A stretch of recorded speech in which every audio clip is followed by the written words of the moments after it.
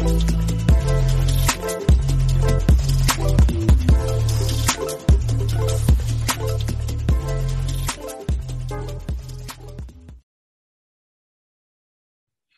right, welcome to the Love Thy Neighbor Podcast Network. This is Anthony Wilson, and I'm back again with another video. If you're listening to this via podcast, Apple Podcast, Spotify, please make sure you follow and subscribe and click so you can get notifications when these videos and podcasts drop. Today, we have a distinguished guest. I'm excited about this. I've learned a lot from listening to this gentleman from afar off, and so to get to actually interview him and talk to him is an exciting thing for me. So I hope that you guys enjoy what we have lined up for you today. I want you to welcome Dr. Leighton Flowers to our show. It's great to be here, Anthony. Thanks for having me. Well, thank you for making the time and coming on. I actually just watched you recently on another guy's podcast and YouTube channel that I watch, and I've had him on my podcast, Vocab Malone. That was an interesting conversation to watch you guys interact. I promise it'll be very calm on this. Vocab's a good guy, and he was defending his view vigorously, and I appreciate that. I appreciate that about him. I love Vocab. Vocab has helped me out a lot with learning to deal with the Hebrew Israelites, which is an interesting group, but he is a foremost authority on them, in my opinion. So had a great time with him, and I'm glad that you're on now. If you could just tell our listeners just a little bit about yourself, who you are, your background, just a little bit. Yeah. Sure. Yeah. As you mentioned, my name is Leighton Flowers. I am married to a beautiful woman named Laura, who is a family marriage counselor. We have 4 children, only one of which is still at home. The rest are off to college. And we live in Garland, Texas, just north of Dallas. I am the director of evangelism for Texas Baptist. That's my real job.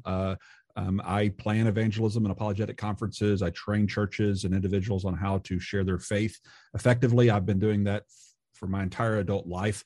I was the youth evangelism director before I became the evangelism director. And so I've been a part of Texas Baptist for over 18 years, was with a local church previous decade before that. So that's been my livelihood. But people online typically know me for Sociology 101. And that is a podcast I created because I was a Calvinist for 10 years and I left Calvinism. I ended up writing my dissertation on this topic. And I felt like there was kind of a void in the internet world, especially YouTube and podcast, really from somebody who's not a Calvinist, really explaining why we aren't Calvinist and what we do believe, kind of both the polemic against what Calvinists are saying, but also the positive aspect of what we believe as provisionist or non-Calvinistic theologians that hold to a sociological perspective that doesn't teach that God has pre-selected a certain number of people that he's going to save through effectual or irresistible means. We believe instead you do have the responsibility to respond to the gospel and that you're able to respond to his appeals because he loves people and he wants all people to be saved. He genuinely sends the gospel to every man, woman, boy, and girl because he genuinely wants everyone to come back into reconciliation with him. And that's why we call it provisionism. God provides. Yes, we're dead. Yes, we're enslaved. Yes, we're all the bad things that all the Calvinists says that we are. But guess what? God is good and he provides for dead, enslaved, hardened sinners. And he provides in a way that is sufficient for anyone and everyone to be saved. And that's the message we're really trying to get out there. The reason I created it on a different page, Anthony, was because and some people think, well, he's a one-string banjo. That's all he ever talks about, all these kinds of things. I created this on a different page because I know it's a controversial topic. And I didn't want it to overrun my personal page and my ministry page on evangelism because evangelism is paramount. And I don't want it to get distracted with an intervarsity debate among Christians over predestination and election and those kinds of things. So some people may not like that about the way I've set this up, or it may come across to them that this is all I ever talk about. But the truth of the matter is, if you followed me throughout my life and my ministry and my world, you would probably hear me talk about Calvinism just about the same amount of time you would hear me talk about it if you listen to my program regularly, because I usually spend about 5 to 10 hours a week, if that, in kind of a pastime, theology geeking out with my friends on YouTube over soteriology. And so this is something, it's a labor of love. It's something I enjoy doing because I'm a theology geek, but there are obviously very important things above and beyond our soteriological differences. And I'm hopeful that the work that I've done in my dissertation, the books that I've written, the podcasts that I've created will at least help people who are not Calvinistic to understand how to defend their perspective against really kind of the resurging of Calvinistic think that's out there on the internet. And hopefully I can give some strong, robust answers to some of the best arguments that Calvinists bring. Well, yes, I have enjoyed listening to you on your YouTube channel. And that's actually the only thing I've heard from you. So I do want to check out, more of your evangelistic, platforms, because that is something that is important. Today we're going to discuss a little bit about predestination, but leading into predestination is salvation, right? And right. So that's really why the topic of predestination is important, because God wants all men to be saved. He actually, that is his heart's desire. And to think that somehow he's only selected this amount of people, to be saved, and these people are going to be lost. We were having this discussion and I was like, wow, that really is not a loving God. if he's already predetermined, you won't be saved. So who cares about what happens to you? How is that love? And so we were doing the discussion, and one of the verses that come up that are very significant in this conversation is that there's a verse in Romans chapter 8, and I'm pretty sure you're familiar with it. Romans chapter 8, verses 29 and 30. Those verses are the basis for a lot of discussion, because it uses the term foreknowledge, it uses the term predestination, and these things lead into, called, justified, glorified, all those things. So foreknowledge, Dr. Leighton, what's the difference when we talk about foreknowledge and predestination? How do we distinguish those, or how do they distinguish from each other? And then how do they complement each other? So I think we got to separate them and then show how they come together, if that makes sense. Yeah, absolutely. Well, foreknowledge means exactly the way it sounds. It means known before. God knows things before they happen. He knows people in the past. That's also a way you could use the word foreknown, when Paul talks about you've known me in former times. That's the same word, prognosko, the word foreknew. It's the same word Paul uses in chapter 11, verse 2, to refer to the Israelites of old. He had a relationship previously with Elijah, and the 7,000 refused to bow a knee to Baal. He had an intimate relationship with them, and he knew them before he had a relationship with them. And so to speak of foreknowledge, sometimes we kind of add a bunch of esoteric baggage to that and make it more complicated than it really is. But foreknowledge does carry with it the concept of love, because obviously Elijah, he had a relationship with Elijah. He loved Elijah. He knew him in the past.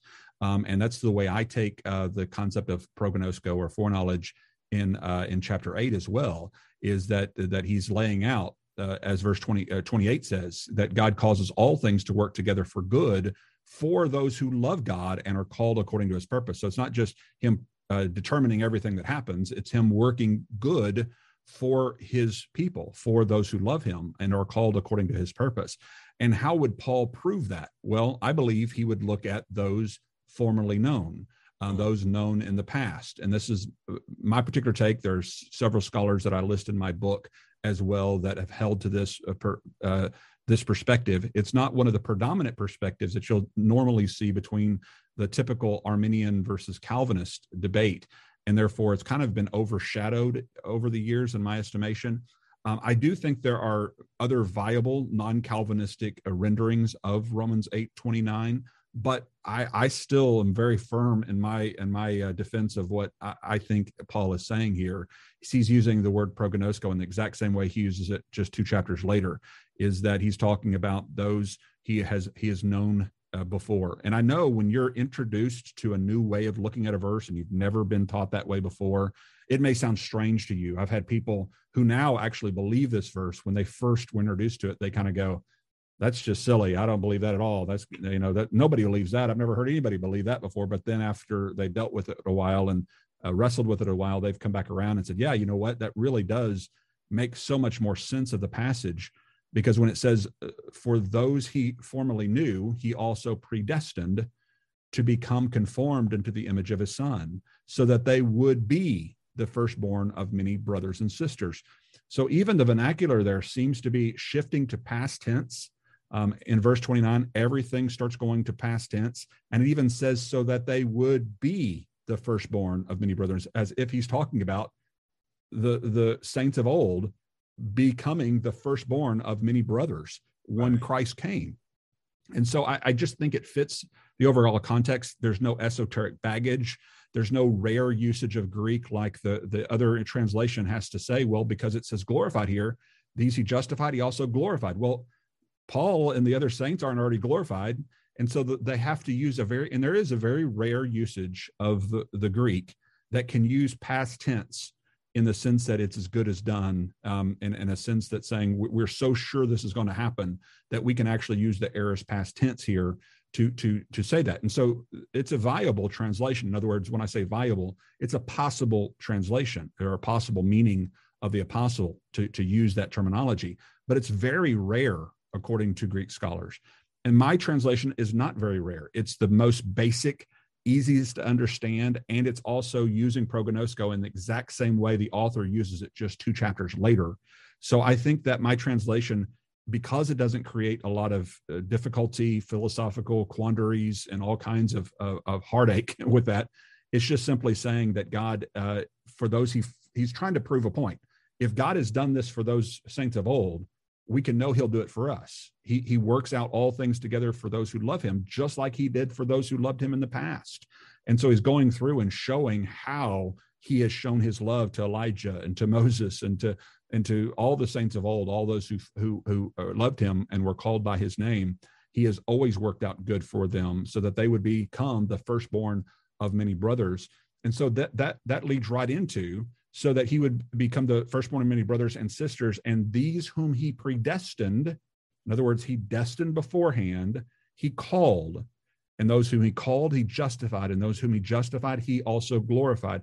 All past tense verbs. And I think the reason they're all in past tense is because they're referring to people of the past, those loved and called by God in the past. Now, some people say, well, verse 28 is not about people in the past, it's about right now. He works all things out presently, actively, right now. And we say, yes, we agree. We're not disagreeing with that. But the reason he shifts from verse 28 in the present tense to verse 29 and 30 in the past tense is because I think Paul is making the case for those in the past being loved and called by God, just like those formerly known, loved and called by God. We can know that if we love God and are called according to his purposes, that we are predestined to become children of the Most High. We are predestined to become conformed into the likeness of our Savior. We are justified, and therefore we know that we are going to be glorified, because it is destined beforehand for all who are in Christ Jesus to become conformed and to be glorified. And so we can know that that's the case. And then he asks the question, what shall we say to these things? Right. If God is for us, who can be against us? In other words, if God was for Abraham, look what he did for Abraham. If God was for Elijah, look what he did for Elijah. If God is for us, presently, actively, those who love God and are called according to his purpose, we can know he's going to work out all things. Who can be against us? He is there for us. And so I think that's the basic, most simple reading of this passage. And it gives a lot of hope for believers to know that God's going to bring good, even when the circumstances don't seem so great. Yeah, I definitely like the symmetry of how you brought those things in progression to even into that verse. If God be for us, because I was wondering if you were going to even talk about that, because it makes sense that Paul is talking about something as a testimonial, because he's an Old Testament scholar, right? So he knows what has happened before him, being a Pharisee of Pharisees, being a Jew, growing up, hearing the stories. He's explaining to the Romans what has come before them and then what they can look forward to. So often I've made this statement, and so I'm going to, kind of throw it out at you, that when we're talking about predestination, God is predestined the means by which we are saved, but he's not predestining who is going to be saved. Is that safe to say? Is that he set up how it's going to happen? He's given us cross, and go ahead and speak to that. I don't want to. Yeah, the two major verses that are known for predestination are the one that we just went through, and that says we're predestined to be conformed to the likeness of his Son. So who is predestined to be conformed to the likeness of Christ? Believers. Okay. So God has predestined for anyone who is believer in Christ to be conformed into his image. That's what's predestined. In Ephesians chapter 1, what does it say we're predestined to? To become holy and blameless. Well, who is holy and blameless? Christ. So it's the same thing. It's saying God has predestined us, the faithful in Christ Jesus, is what it's referring to. If you look at Ephesians 1 and 2, he's talking to the saints, the faithful in Christ Jesus. So who's the us in Christ that he's referring to in chapter 1 of Ephesians, verse 4? The faithful in Christ Jesus. He is predestined for the faithful in Christ Jesus to become holy and blameless. That's sanctification. So what it's saying is God is predestined before the foundation of the world that whoever's in Christ Jesus through faith, whether male or female, Jew, Gentile, slave, free, no matter how bad you've been in your life, God has destined beforehand, before the foundation of the world, he has destined not that you will believe in Christ, but he has predestined that if you believe in Christ, if you're in the Son, then these are the spiritual blessings that I've laid out for you. These are a good illustration of this is be like if someone says, okay, there's a shelter, and God says there's a shelter that will save you from the coming storm, almost like the Passover kind of thing. If you get under the shelter, you will be safe. I've predestined before this ever happens. If you're in the shelter, you will be safe. If you stay outside the shelter, you will surely die. Almost like the ark. If you're in the ark, you will be safe. If you're outside the ark, you will surely drown. So that is a form of predestination. And therefore you could say those who die in the storm, you could say, were they predestined to die? And you could say, well, yes, they weren't predestined to stay outside of the shelter, but that God did destine beforehand that if anyone stayed outside the shelter, they would surely die. Could you say that those who were in the shelter were predestined to live? You could say, well, yes, in the sense that God predestined that anyone in the shelter would certainly live. And the same kind of vernacular is used in Scripture quite regularly, that God has destined beforehand what will come of those who are under his blessings or in his covenant. And so if you choose to come into covenant by grace through faith, then God has destined beforehand what will come of you. And another illustration I've used with young people that really helps is kind of an airplane analogy. An airplane flying from Dallas to Chicago tomorrow at noon is predestined. It is, the destination is already set, but it's up to you whether to get on the plane or not. Now, once you get on the plane, it's sealed shut, and now the plane will take you to the destination that was predetermined by the airlines, but you're responsible as to whether you get on the plane or not. In the same way, we're responsible as to whether we put our trust in Christ or not. But God is the one who has destined beforehand what will come of those who do put our faith in Christ. Amen. Yeah, that's definitely, I was looking at that Greek word for predestination. And one of the things that stood out to me in, the definition or the way that word, is depicted is that it is a presetting of boundaries. So the boundaries are preset. And so that's what he's doing, is he's setting the boundaries or the limits. These are the things that are predestined, the boundaries. So like you said, if you get into the shelter, there is safety. If you don't go into the shelter, there is disaster or death. That is who's going to be in the shelter. He's not predestining who, except for he's predestining what will happen if you take this predestined direction, so to speak. Correct. So Correct. I think I remember trying to teach that in the class, and I remember how difficult it was for people to wrap their brains around him knowing something and not making it happen, determine it, yeah, determining it. And so how do we articulate that in a way that the average person can understand that just by knowing something doesn't mean that you're determining what is going to happen? Yeah, and I mean that's a philosophical issue because it's something beyond our concept of understanding. It is above and beyond us to understand how infinite knowledge works. But that's true of all the omni aspects of who God is. For example, if I said, Anthony, how did God make something from nothing? I mean, we're just going to go, I don't know, but we believe that he did, and we accept that mystery. But if I say, how does he know my future free choices without determining my future free choices? And you say, well, I don't know, but I believe that he does. That doesn't make it any less true. And so it's one thing to say, I believe that God can do something or God knows something without knowing how he does it.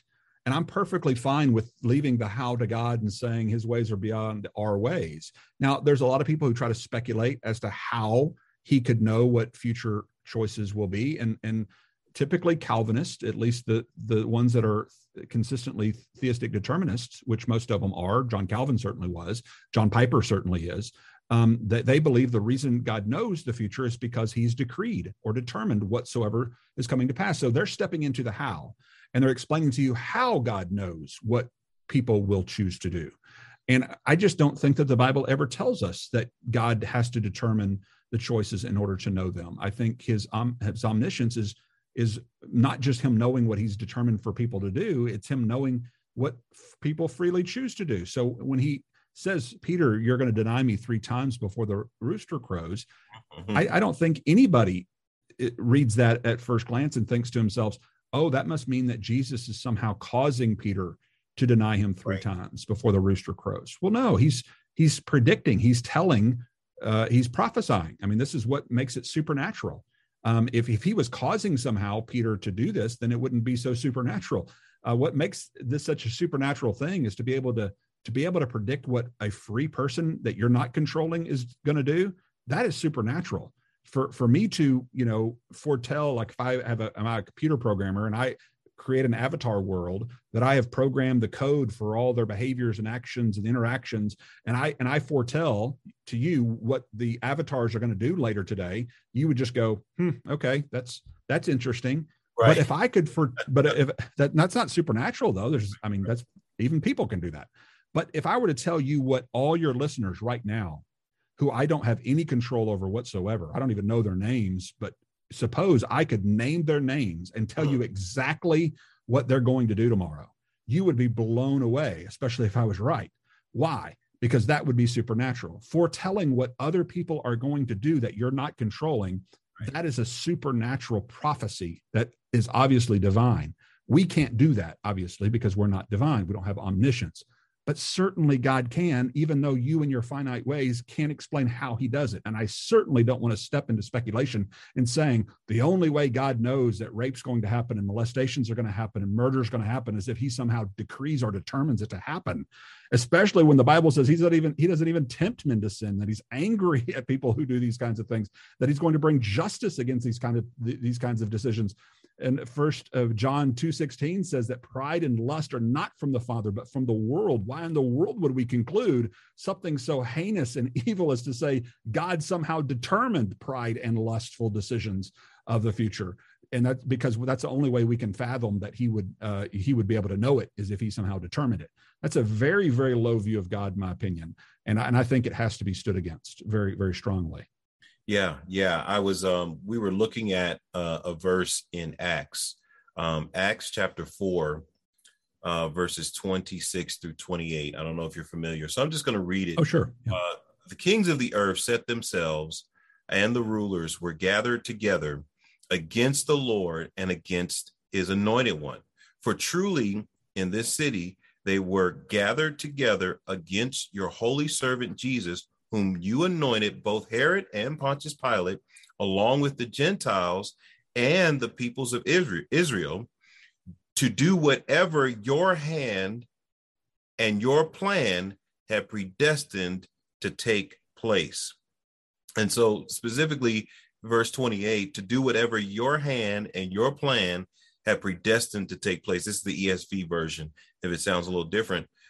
But when I know when a lot of people read this, they say, well, wait a minute. See, right there. God orchestrated every detail of this. How can we not say that he's not orchestrating every detail that's happening to everybody everywhere?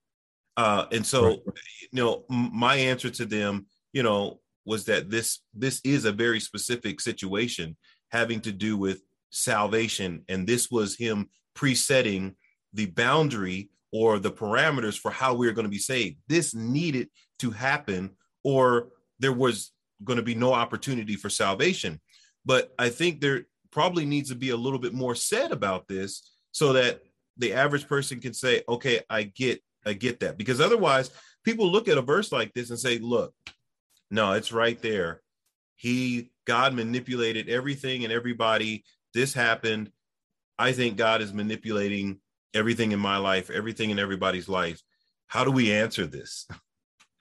Yeah, the first thing I'll point out is that just because God determines to bring about the redemption of sin through Calvary doesn't mean he somehow predestined to bring about all the sin that Christ died for on Calvary.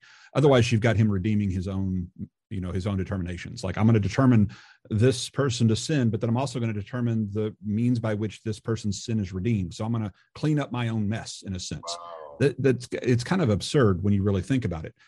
This is an example of where omniscience steps in, that by omniscience, not omnideterminism. In other words, you don't have to have God determining the pride and the lust and the evil deeds of Pontius Pilate and Herod and all of the actors in the story of Christ's crucifixion. You can have him knowing, permitting, and using them in their already evil plan and evil ways, like he does with Pharaoh in the Passover. I mean, he doesn't have to make Pharaoh into a corrupt man in order to use him in his corruption. To harden somebody means to give them over to their resolve. It means to blind them in their already rebellious conditions so as to use their rebellious actions for a good purpose.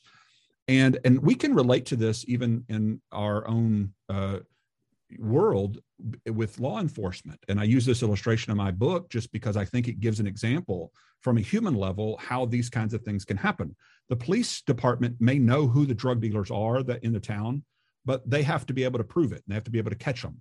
And this is one of the reasons sometimes they'll set up a sting operation where a cop will go undercover and pretend to be one of the drug dealers, get to know the drug dealers, and help to orchestrate, predetermine the selling of drugs at a particular time in a particular place in order to catch and to stop the selling of drugs in order to catch them. So they're predetermining a bad thing to happen, the selling of drugs, for a good purpose, the stopping of drugs, right?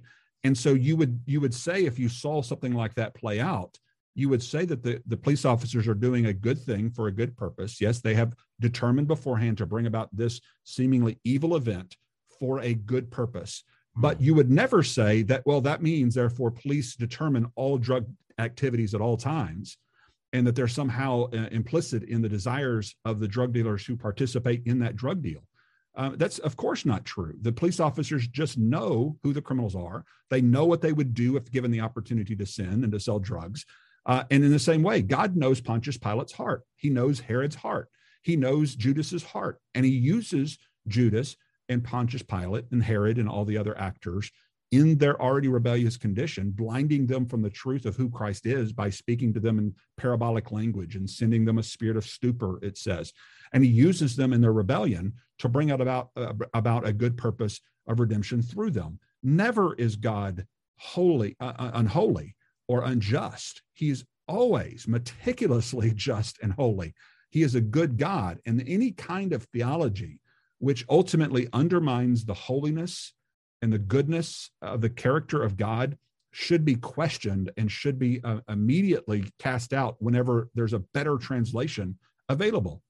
And the truth of the matter is, there has always been better translations offered by scholars throughout human history. In fact, I would argue for the first 450 years of the church, prior to the coming of Augustine onto the scene, all exclusively taught what I'm teaching with regard to how God brought about his purposes and his plans, and did not teach what we would understand as determinism today.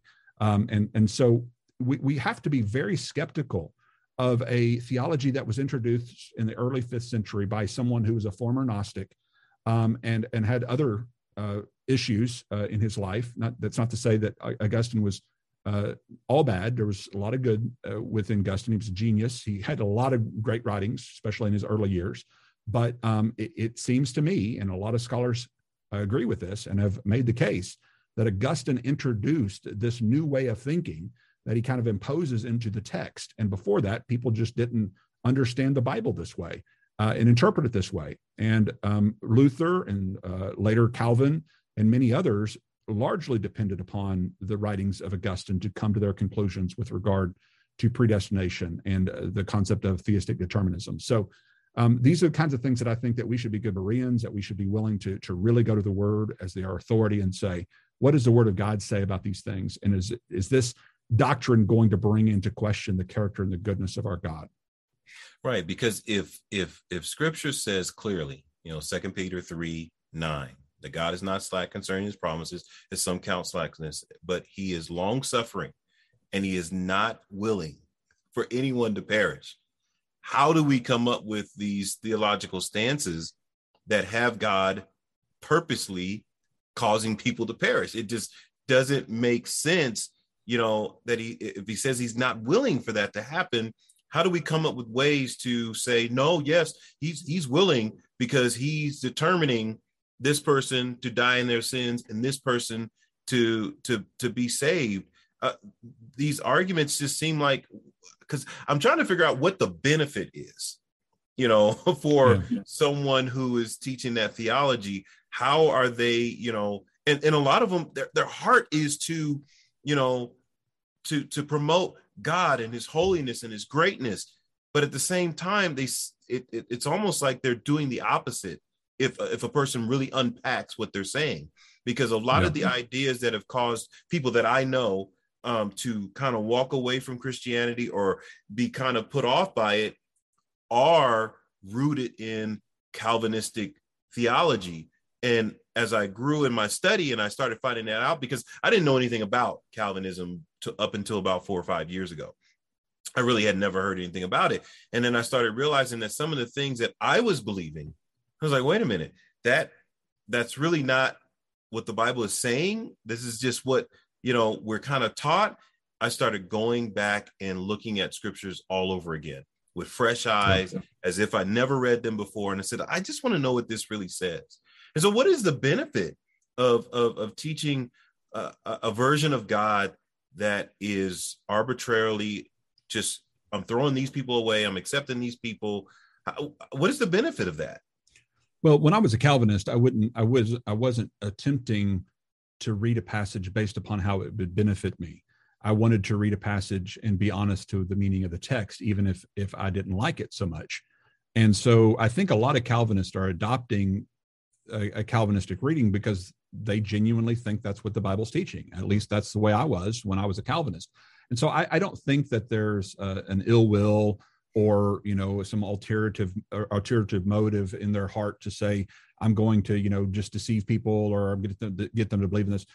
There is maybe there's certain types of people who tend towards deterministic thinking. The personality, if you do personality tests, there's certain personalities that tend to be more deterministic in their thinking.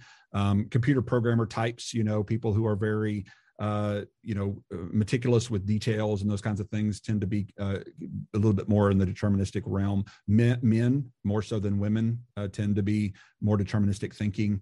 Harsher people who are a little bit meaner around the, a little bit stricter, I guess you might be able to say. And this debate's in the Islamic world too. There's actually people, Muslims, who believe in Allah as a determinist God, and others who believe in free will among Muslims, and who are the ones flying their plane into the buildings and doing all the radical things, more the deterministic side. And the same is true in the Christian world throughout history. Now, don't hear what I'm not saying. I'm not obviously trying to say that Calvinists today are doing evil, bad things like this. But what I'm trying to say is throughout the history of the Christian church, the people who were burning people at the stake, the people who are more likely to own slaves and to do things that we would look back on and be ashamed of, more likely were more the deterministic thinkers and the kinds of thinkers. Now, that's not to say there were free willers out there that did bad things too. I'm not trying to say this is exclusive. I'm just saying if you look at the statistics, that it tended that way. And so the reason I point that out is not to say that therefore means it must be wrong, right, but it does make you question as to what kind of mindset this can create within people, and sometimes even within the church, if it's taken to seed, if it's taken too far. I don't think men like John Piper have taken things to seed. I think that they are genuinely nice, kind people who are great pastors and good overall people. I just think that their worldview attracts to it people who tend to be more that way, and therefore the movement itself can go off the rails pretty quickly. In fact, there are some Calvinists who even predict that Calvinism will resurge back up like it has 4 times in the last 500 years, and then it will eat its own.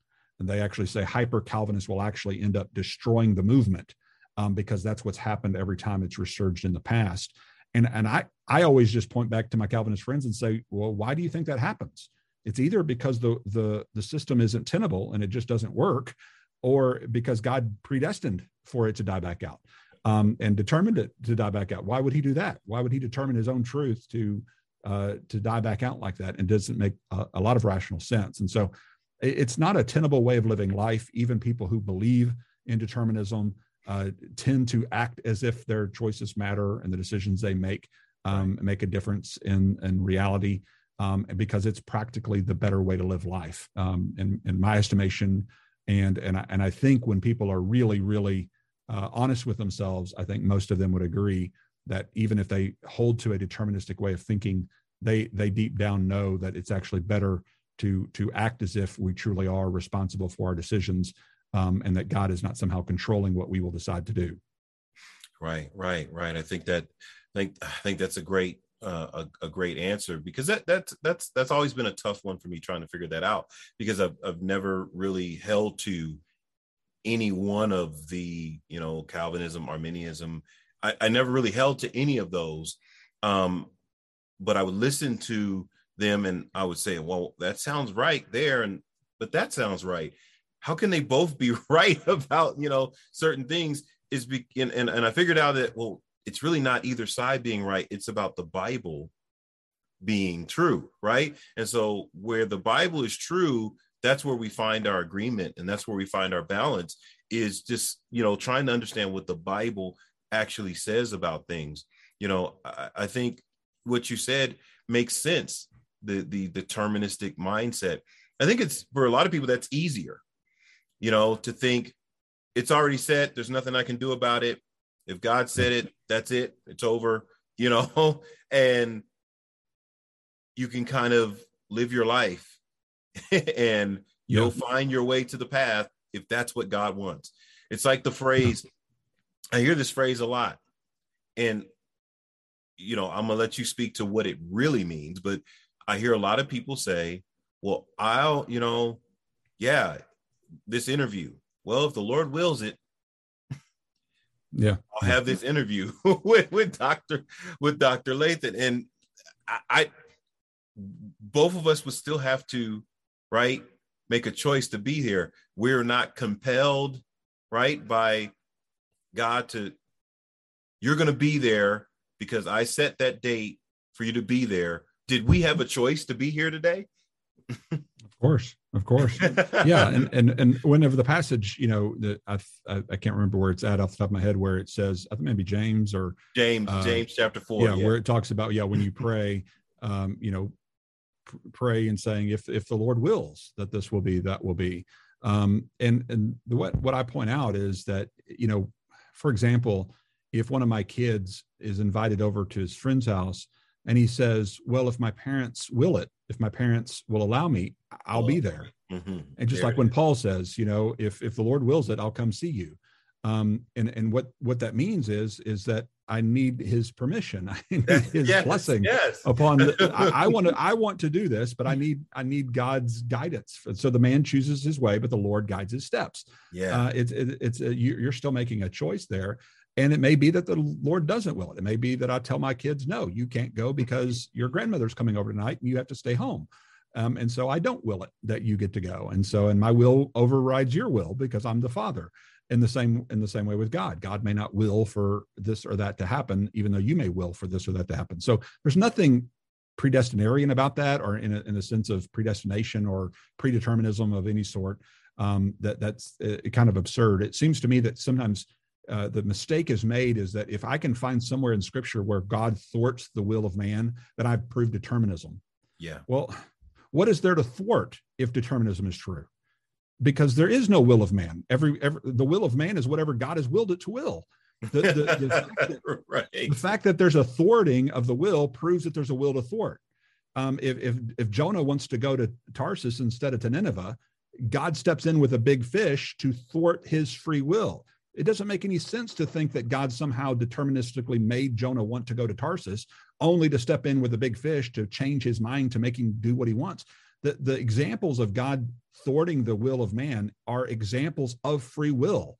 They don't disprove free will. And it amazes me because I hear otherwise smart, intelligent people making that elementary of a mistake when it comes to trying to defend these things, thinking, I guess, somehow, if we can find an example of God thwarting the will of man, that somehow we've proven determinism. And I love what one of my colleagues says, Dr. Jonathan Pritchett. He says, guys, free will is not a superpower. It's not like we're saying free will can thwart God's will. God can smite us at any moment he wants to smite us.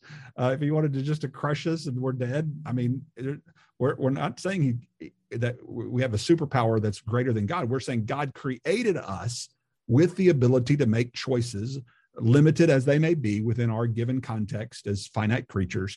But we're still free to make the choices as to what clothes we wear, what things we say. And God gives us gifts. Sometimes he gives somebody the ability to sing beautifully, but they're still responsible as to whether they sing praises or they sing curses.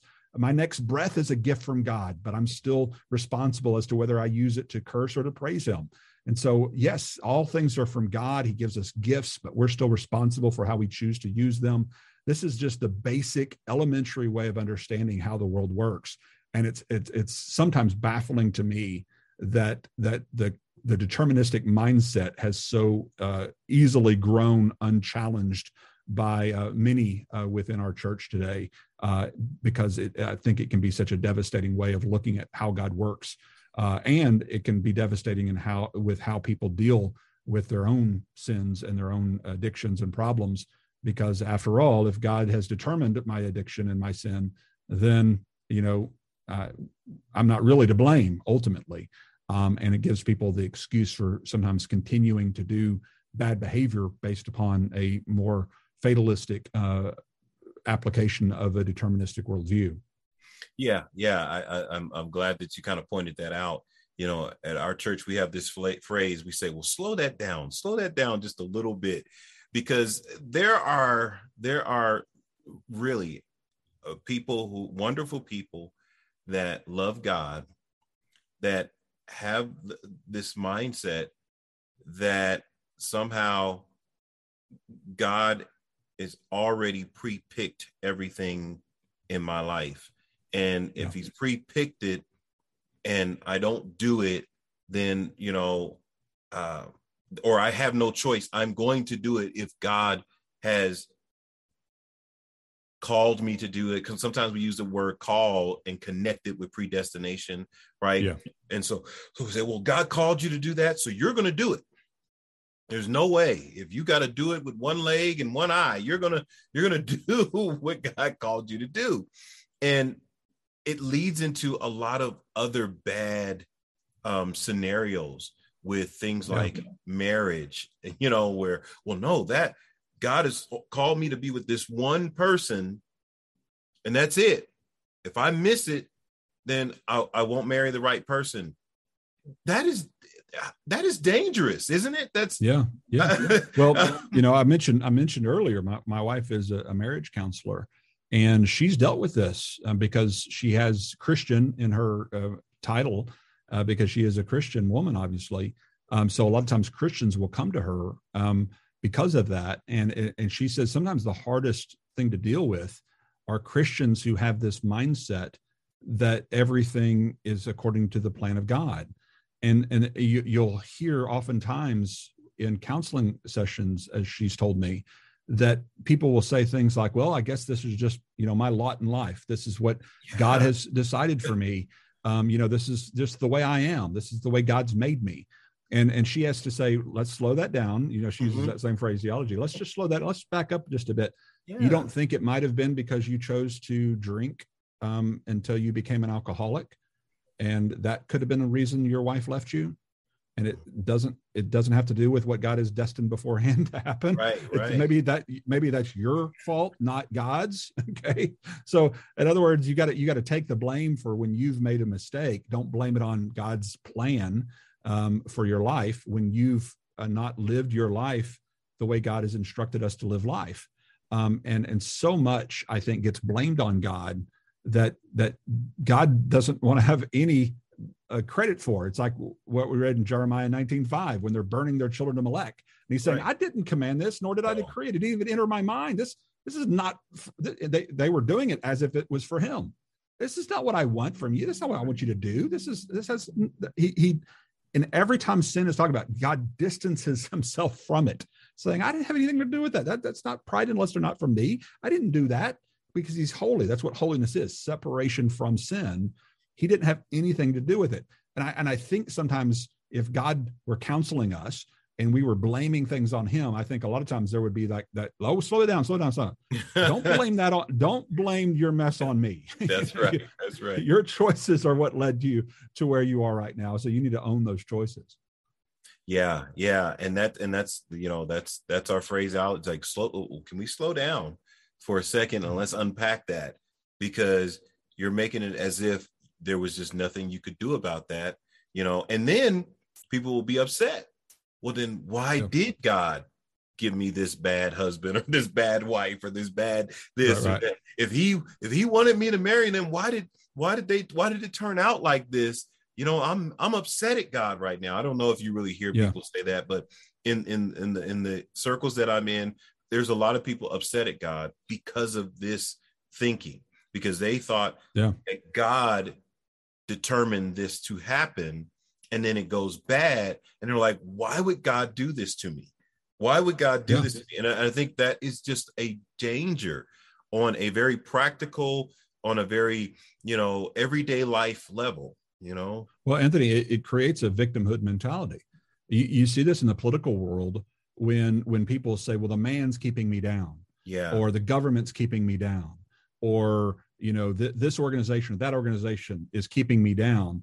And instead of saying I'm personally responsible for my actions and how I live life, some people, and sometimes people do have a legitimate claim against the government or overreach of people. I'm not trying to say that's universally the case, but oftentimes what happens is people will use that as their scapegoat, their excuse for bad behavior, by saying, hey, it's that person's fault, or it's that organization's fault, or it's those people's fault over there, instead of looking inwardly and saying, what about my choices? What choices have I made to lead me into this condition or this place that I'm in, so that I'm not just a victim that's subject to some greater power that I can't control. Yeah. And I think anybody will tell you, I know any good counselor would tell you, that the victimhood mentality is the most paralyzing of all of the issues that you can run into, because it keeps you stuck.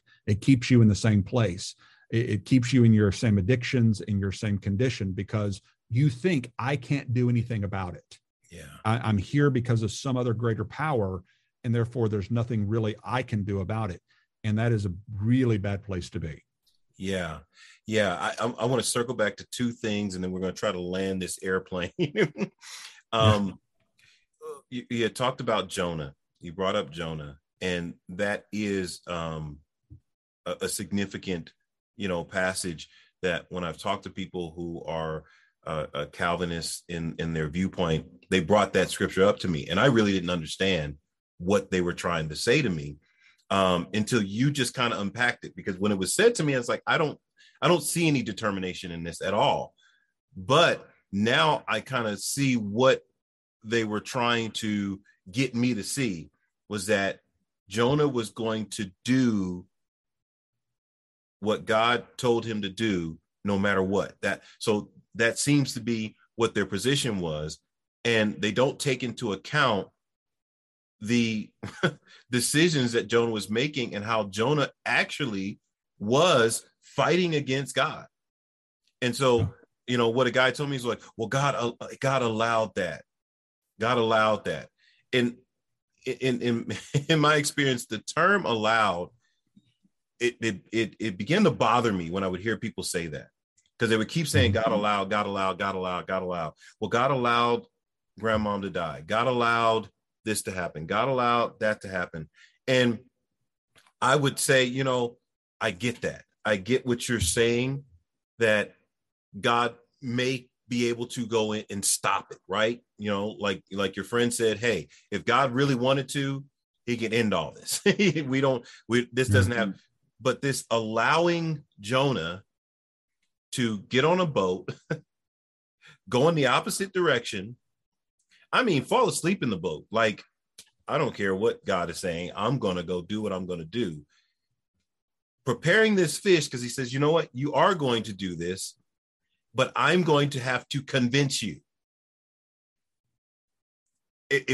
For some people, that reading of that makes God sound weak. His creation has the ability to resist him. And then they'll start throwing at me, well, the potter, but the clay can't say to the potter, and they'll start throwing all these things at me. And you'll say, well, do they have a point or don't they? So let's just unpack that a little bit more, because some of the things you were saying, we kind of breezed by, but I would really like you to unpack that a little bit more.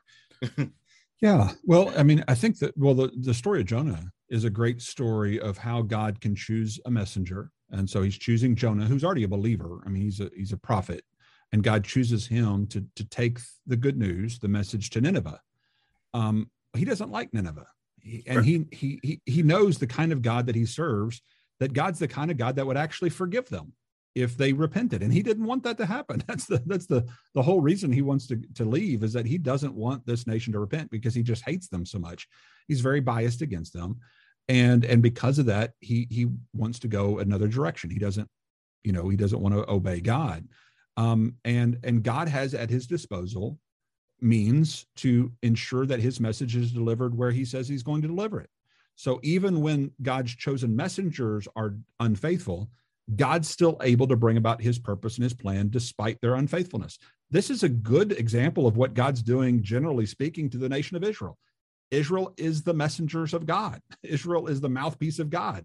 They're the keeper of the laws and the covenants, and the Messiah comes through the nation of Israel. But what if Israel's unfaithful, like Jonah was? What if they go their own way? Is God going to fail? Of course not. God has at his disposal ways and means to get his people to do what he needs them to do in order to fulfill his promise. That's one of the reasons I called my book The Potter's Promise, is that God always keeps his promises, even when his chosen vessels don't. Right. So even when they don't obey him, he has ways to make sure his promise is fulfilled. Now, here's the problem. If you take the example of God convincing Jonah to go to Nineveh, and you use that as a proof text for irresistibility or effectual calling or something of that nature, which I've heard Calvinists do. They do the same thing with Paul. Well, look at Paul on the road to Damascus. God used a blinding light. Obviously, that's irresistible grace right there. Mm-hmm. And big fish with Jonah, that's an irresistible grace right there. Well, that's about God calling his messenger to go to lost people. Proof that God uses external means like a big fish and a blinding light to convince his messengers to go where he wants them to go is not proof that he's going to pre-select certain number of Ninevites and somehow irresistibly inwardly cause them to believe the messenger's message. Right. That's just a non sequitur. It doesn't follow. Yes, God chooses messengers. Yes, God uses means to convince his messengers when they're unfaithful. but that does not mean, therefore, he's the one who causes whether you believe the messenger or not. And so, yeah, God's going to use supernatural means at times, interventions like he does with Paul and Jonah and other examples.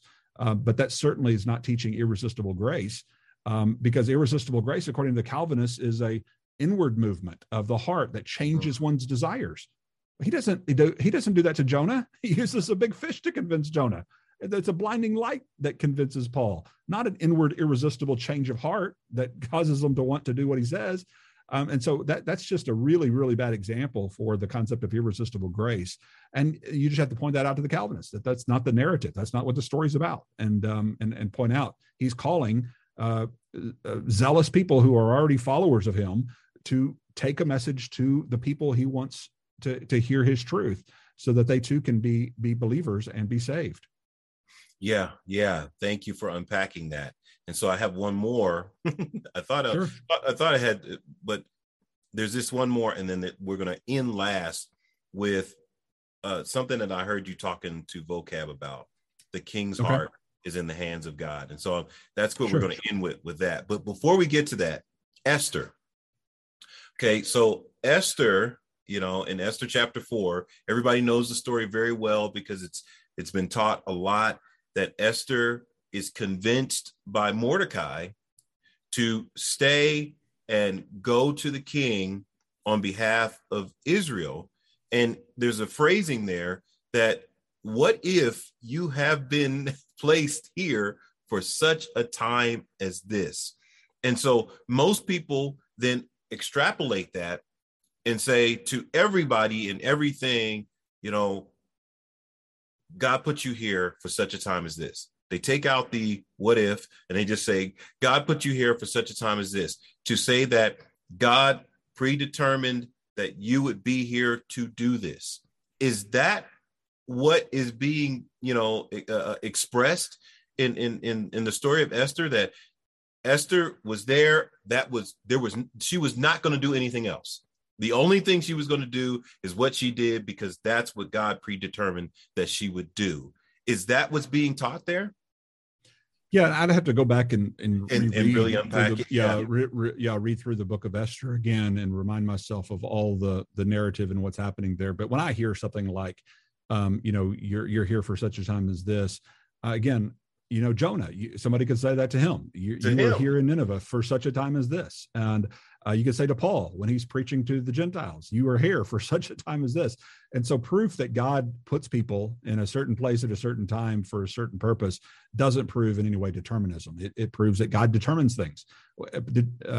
Us free will advocates aren't trying to say God never determines things. God makes a lot of determinations. And he does a lot of things. And he puts people where he wants to put people and brings the right person, the right tool, if you will, for the job, and God, knowing the heart of Esther and knowing her abilities and her emotions, can bring her to a place for such a time as this, just like he has throughout human history to bring about his purposes and his plans. And so when people get the concept or idea that God's not determining anything, or he's not working in any way around us, I don't believe that. I don't have to be a determinist to believe that God's working all around us, and that God, yes, is providentially bringing about things for his purposes. That maybe, yes, I got a flat tire today because there is a divine moment that I'm going to have with the tow truck driver here in a little bit, that I could actually share with them the gospel, and their family comes to salvation. And you may say, well, did God orchestrate that? I'm fine with saying God could have orchestrated that. That's, God could very well orchestrate a lot of things that I'm not aware of. Angels working around us all the time, of things that he's accomplishing his purposes through.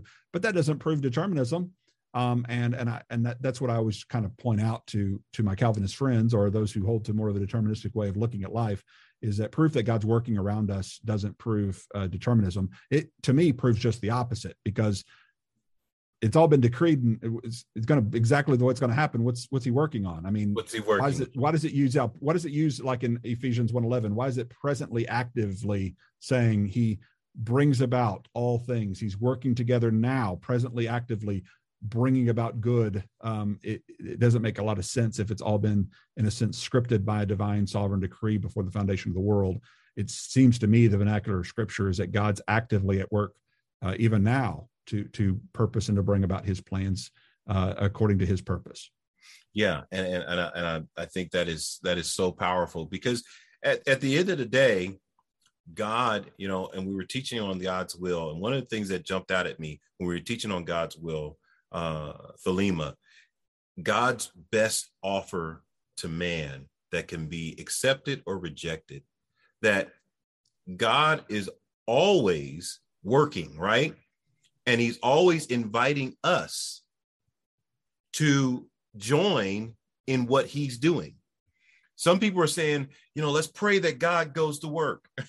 No, let's pray that you accept the calling to join what God is doing. The Bible says the harvest is plentiful. It's the laborers, right, that are few. Yeah. So God is always at work. He's always working and maneuvering things, and he's inviting us to take part in this. He extends to us, these weak humans, and he says, you can play a major role in accomplishing this plan that I have purposed in the earth to bring about salvation. And when we're invited into it, we have the option to accept or reject.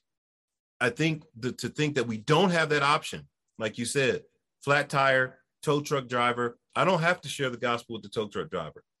I can talk about the football game with him, right? I don't actually have to do, but what if it is the opportunity? Like Esther, what if you were placed in this position for such a time as this? What if God wants to do something here? Are you willing to partner with him in doing this?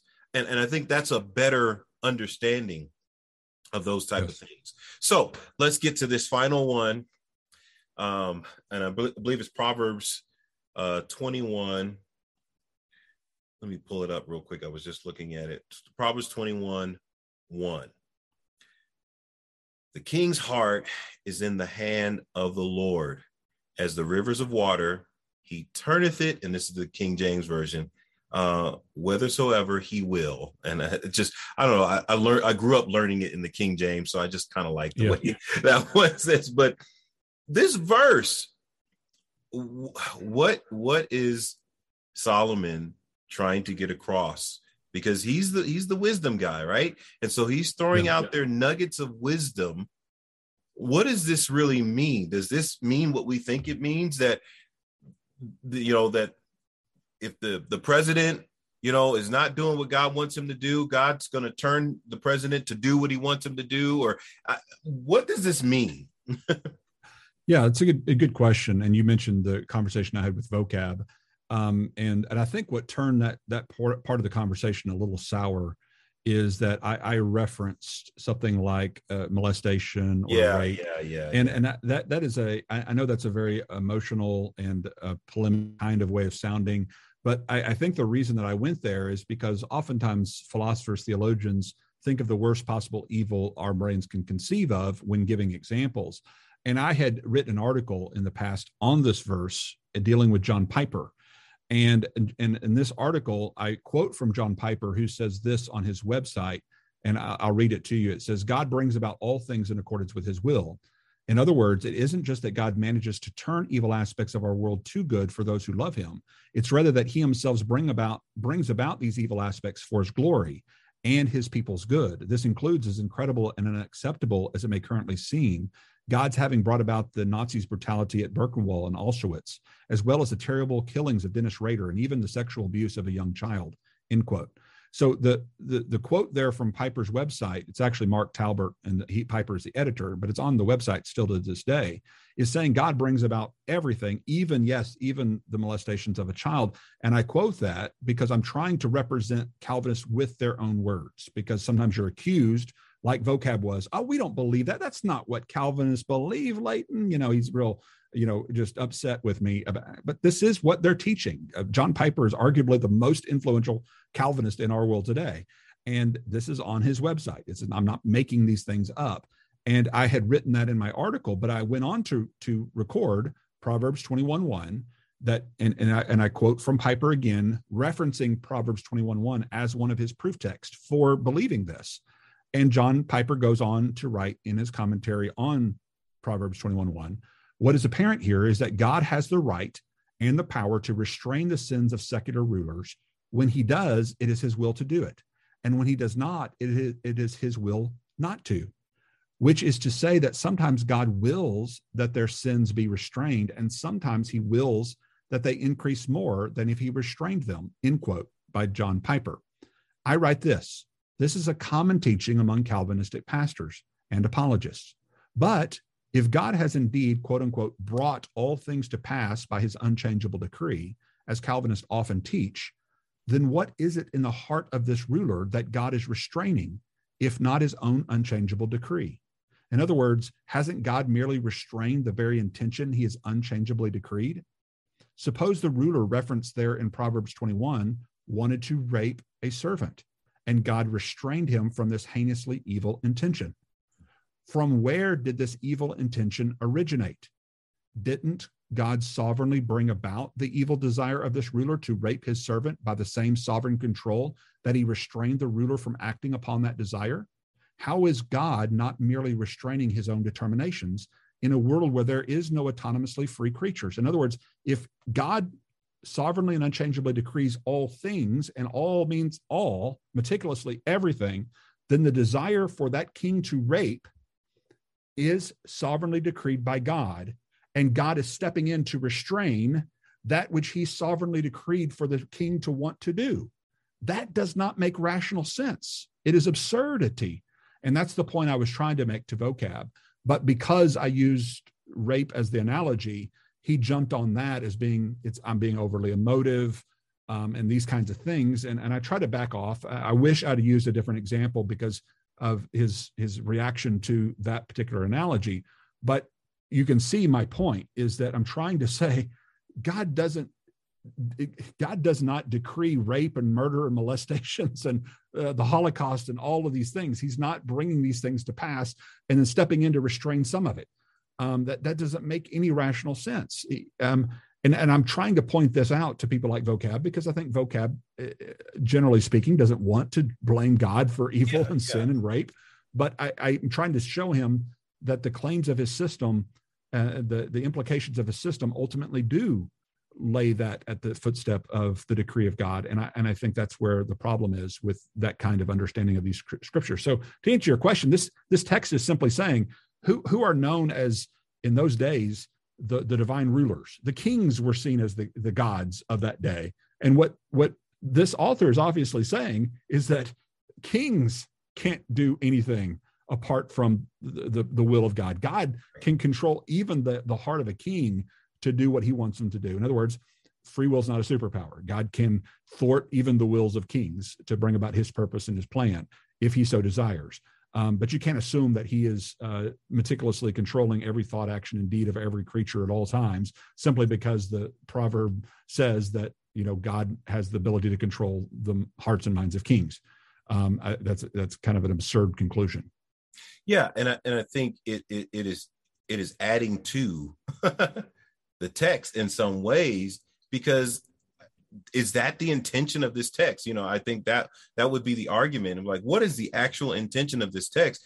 Maybe the intention is just what it looks like, that it's just stating that these kings are not more powerful than God, that if God wants to turn him in a direction, he can. Does he do it all, like you said, all the time? Every judgment of a king was God's judgment? Probably not. But if God wanted to, and he shows that with Pharaoh, right? He shows that with Pharaoh, that he knew how to push, I call it push Pharaoh's buttons, because, whenever I've given an analogy, I said, you know what? I can harden your heart right now if I say the right thing. If I know what will cause you to, you, Leighton Flowers, if I knew the right button to push, I could make you shut this camera off and get off of here and say, you know what, I'm never talking to that guy again. Am I some is that supernatural? No, it's actually about knowing, and God knows all of us, every, person ever created. He knows the button to push. And with Pharaoh, it was very easy because Pharaoh thought he was a god. And so you challenge a god, a god's going to step up and like, no, I'm a god. So you're not going to tell me what to do. I was like, man, I can do that with a 2-year-old, Yeah. Well, and interesting you mentioned that with the 2-year-old, because I actually go on to write in that same article. I say, just because I have the physical ability to force my young child to eat her lunch or restrain her from eating her lunch does not prove that I use that ability every time my child eats or refrains from eating. Yeah. And choosing not to use my physical ability to force or restrain my child doesn't prove I'm weak and incapable of doing so. Right. It only proves that I can do as I please with regard to my child. It does not prove that I'm pleased to physically control my child's every move, which is what determinism entails. Moreover, I even say, if my daughter doesn't have a will that's distinctly separate from my own, then what am I restraining when I physically keep her from eating? There's nothing to restrain or compel if there's not an autonomous will with which to contend. And that's the point of these kinds of passages, is that the king, the will of the king is obviously autonomously distinct from the will of the father. Otherwise, what is there to step in and to restrain and or permit? And so, again, Calvinists sometimes think they have a proof text when in reality, it's proving free will all over again. Well, it's like you said, as a father, and one of God's characteristics is his gentleness, that God, is gracious and gentle. And so I remember doing a study on the word gentleness or meekness, and it talked about applying the correct amount of harshness when necessary, that God is just not walking around using his power against people. He applies his power when necessary to bring about his ultimate goal, right? Which is the salvation of all men. If God's intervening, then it must be for the salvation of mankind. He's not just micromanaging every single thing in the world. The things that have to do with bringing people to salvation, because he's not willing for anyone to perish, God is fully invested in intervening in those situations, as we looked at with Acts chapter 4, which, when I first read that and when I first talked to people who were Calvinistic, they were like, see, we got you. Like, I don't know if that's what that means. I don't know if it's a gotcha moment or just showing how passionate God is about all men being saved. And so this has been very fruitful. I guarantee my listeners are going to really enjoy this. And I really thank you so much for your time, Dr. Flowers, for just coming on. And, this was educational for me. And because I actually wanted to, I was like, I want to learn some more stuff, and so thank you so much for taking the time. And for any listeners that are listening and you heard us use Vocab's name, I love Vocab Malone. So please don't think that I was trying to, get back or anything like that. I just really wanted to really hear a proper interpretation, because that interaction kind of got cut off and you guys really couldn't talk about that passage, but I thought that passage was very important. So again, thank you so much for coming on. Now, what I like to do at the end of my broadcast is that I like to have our guests pray for our listeners. And if you would be so kind to just pray for our listeners, that God would just bless them. Amen. I'd be glad to. Let's pray. Father, first, I thank you for Anthony and just his heart for your word and truth. And I thank you, Father, for those who listen to him regularly and who are listening to us now, Father. What's so supernatural about you is that you know every single heart and every single individual and their families and their problems and the things that they're rejoicing over and the things that they are weeping about even now. And I just pray, God, that you just allow them to feel that you are present with them and that you are guiding and helping them through their lives. And that, Father, help us to continue to love your word, to study your word, to dive deep into it, to be strengthened by it, to realize that, Father, though we have people who may disagree with us about certain interpretations of Scripture, we thank God. We thank you for them. We thank you for giving us friends like Vocab that push us to go deeper and to think more fully about your truth. We thank you, Father, for the fact that you give us the ability to make choices so that we can challenge each other and grow deeper and hold each other accountable. And Father, I just pray that you help us to understand what that means more deeply and to understand you more fully. And as we go from this place, even now, Father, that we will share the love of Christ with others, and that we show love to them regardless of how they feel about us. In Jesus' name we pray. Amen. Amen and amen. Dr. Flowers, could you give me your book title again? Just shout it out. Yeah.